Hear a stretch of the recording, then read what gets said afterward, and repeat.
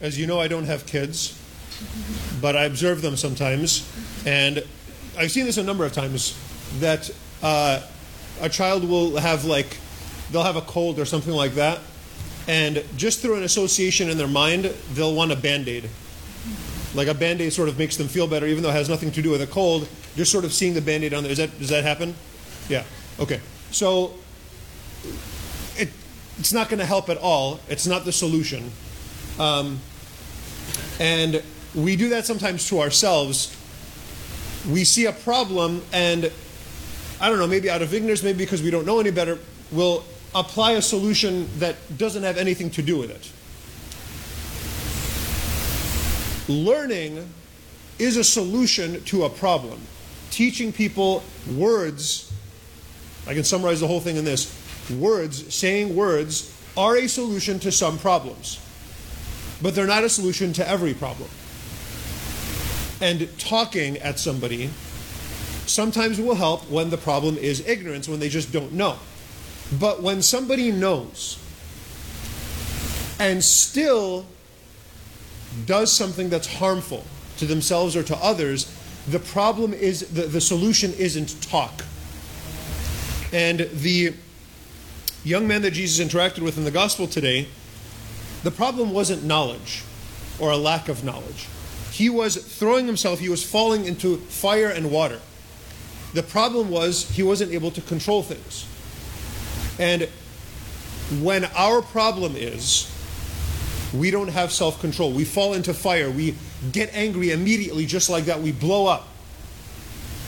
Or we fall into water, we fall into whatever other types of desires or pleasures there are in the world, and we know the kid, when he was okay, if you would ask him, like, don't you know what drowning is? He knows what drowning is. When you ask him, like, don't you know that fire is going to hurt you? He knows that.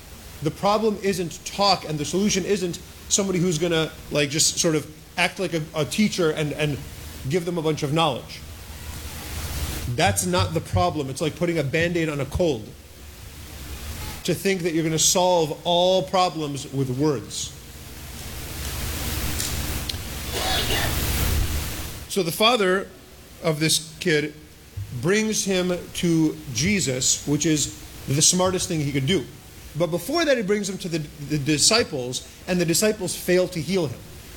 Now, I was reading some of the commentators and some of the fathers of the church on what was happening kind of behind the scenes here. Right before this in the gospel is the transfiguration. And so 3 of the apostles, they're up on the mountain with Jesus. They see his glory. They see Elijah and Moses. Jesus tells them, don't tell anybody what you saw. Then he reveals the passion to them immediately. We're going to go down to Jerusalem. I'm going to be handed over into the hands of sinners. And then I will die and rise again. And then the apostles ask him, don't they say that Elijah is supposed to come again? And Jesus says John the Baptist was Elijah. All of this knowledge.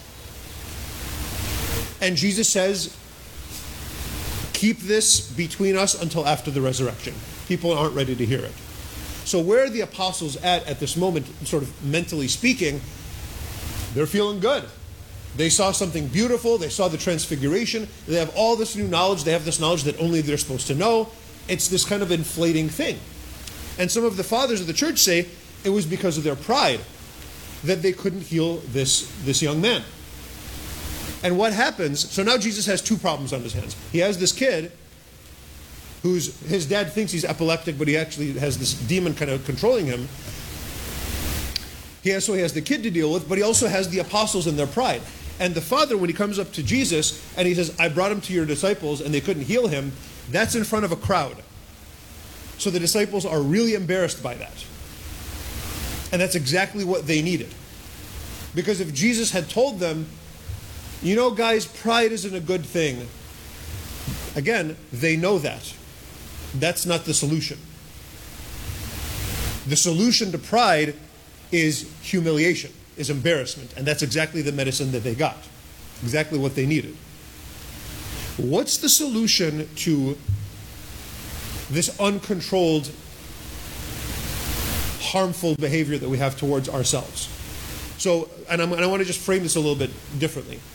How are we supposed to deal with ourselves when we do stuff that we know is harmful? or with others, even our kids, or with the world around us, when knowledge isn't the issue. Sometimes reminding is fine, but sometimes that's not the solution. Jesus illustrates some tough love. He yells at the disciples, "O faithless and perverse generation," and he rebukes the demon that's inside of this young man. So sometimes being tough. It's not about, let me explain this to you again, and out of like anger or frustration. It's, sometimes you just have to be a little bit mean to yourself. Not abusive at all. And you have to be mean not to the image of God in you. You have to be mean to the demon in you. You have to be mean to the vices and to the sins. Don't be gentle with them. And to say, no, you're not getting anything. Not even a little bit, not even a thought, not even a second of indulgence. No. Rebuking that ugly thing that's inside of us that we know is going to hurt us. Not playing the game. But doing what the Father did is important too. And maybe that's the most important thing. What did the Father do to that child who was hurting himself? And what should we do to ourselves and to our kids and to our world when it's harming itself? Bring them to Christ. Our words are not going to save anybody. Christ will. And Christ sometimes will save by words, and sometimes he'll save just by being himself and just by being in contact, just being close to him. That's why at the end of the gospel we have prayer and fasting. Because those are the things that are going to get us close to him. And then the center of the gospel is here. The center of the gospel is, if you have faith as a grain of mustard seed. And again, the fathers of the church have a lot of interesting stuff to say about this mustard seed. If you are small and unnoticed, have you ever seen a mustard seed? It's really small. You can buy mustard with whole grain mustard. It's actually really good, but it's kind of on the spicy side. But you see the grains are really small. That's what Jesus wants you to be like. Not inflated and walking around like you can do everything and you know everything and everybody, you're God's gift to everybody around you. That's not a mustard seed. A mustard seed is small and you could step on it without even knowing that you did that. That's how Christ wants us to be, meek. But a mustard seed is alive and it grows. And he wants us and he wants our faith to be alive and to grow. And this is something I never thought about before I was researching this. A mustard seed gets spicy when it's crushed. And when we are crushed, that is our opportunity. It's when we're having the worst days of our lives. That's the day that we reveal the kind of faith that we truly have, the kind of people that we really are inside. That's the day, and another way to say it is, that's the day we become and we decide who we really are inside.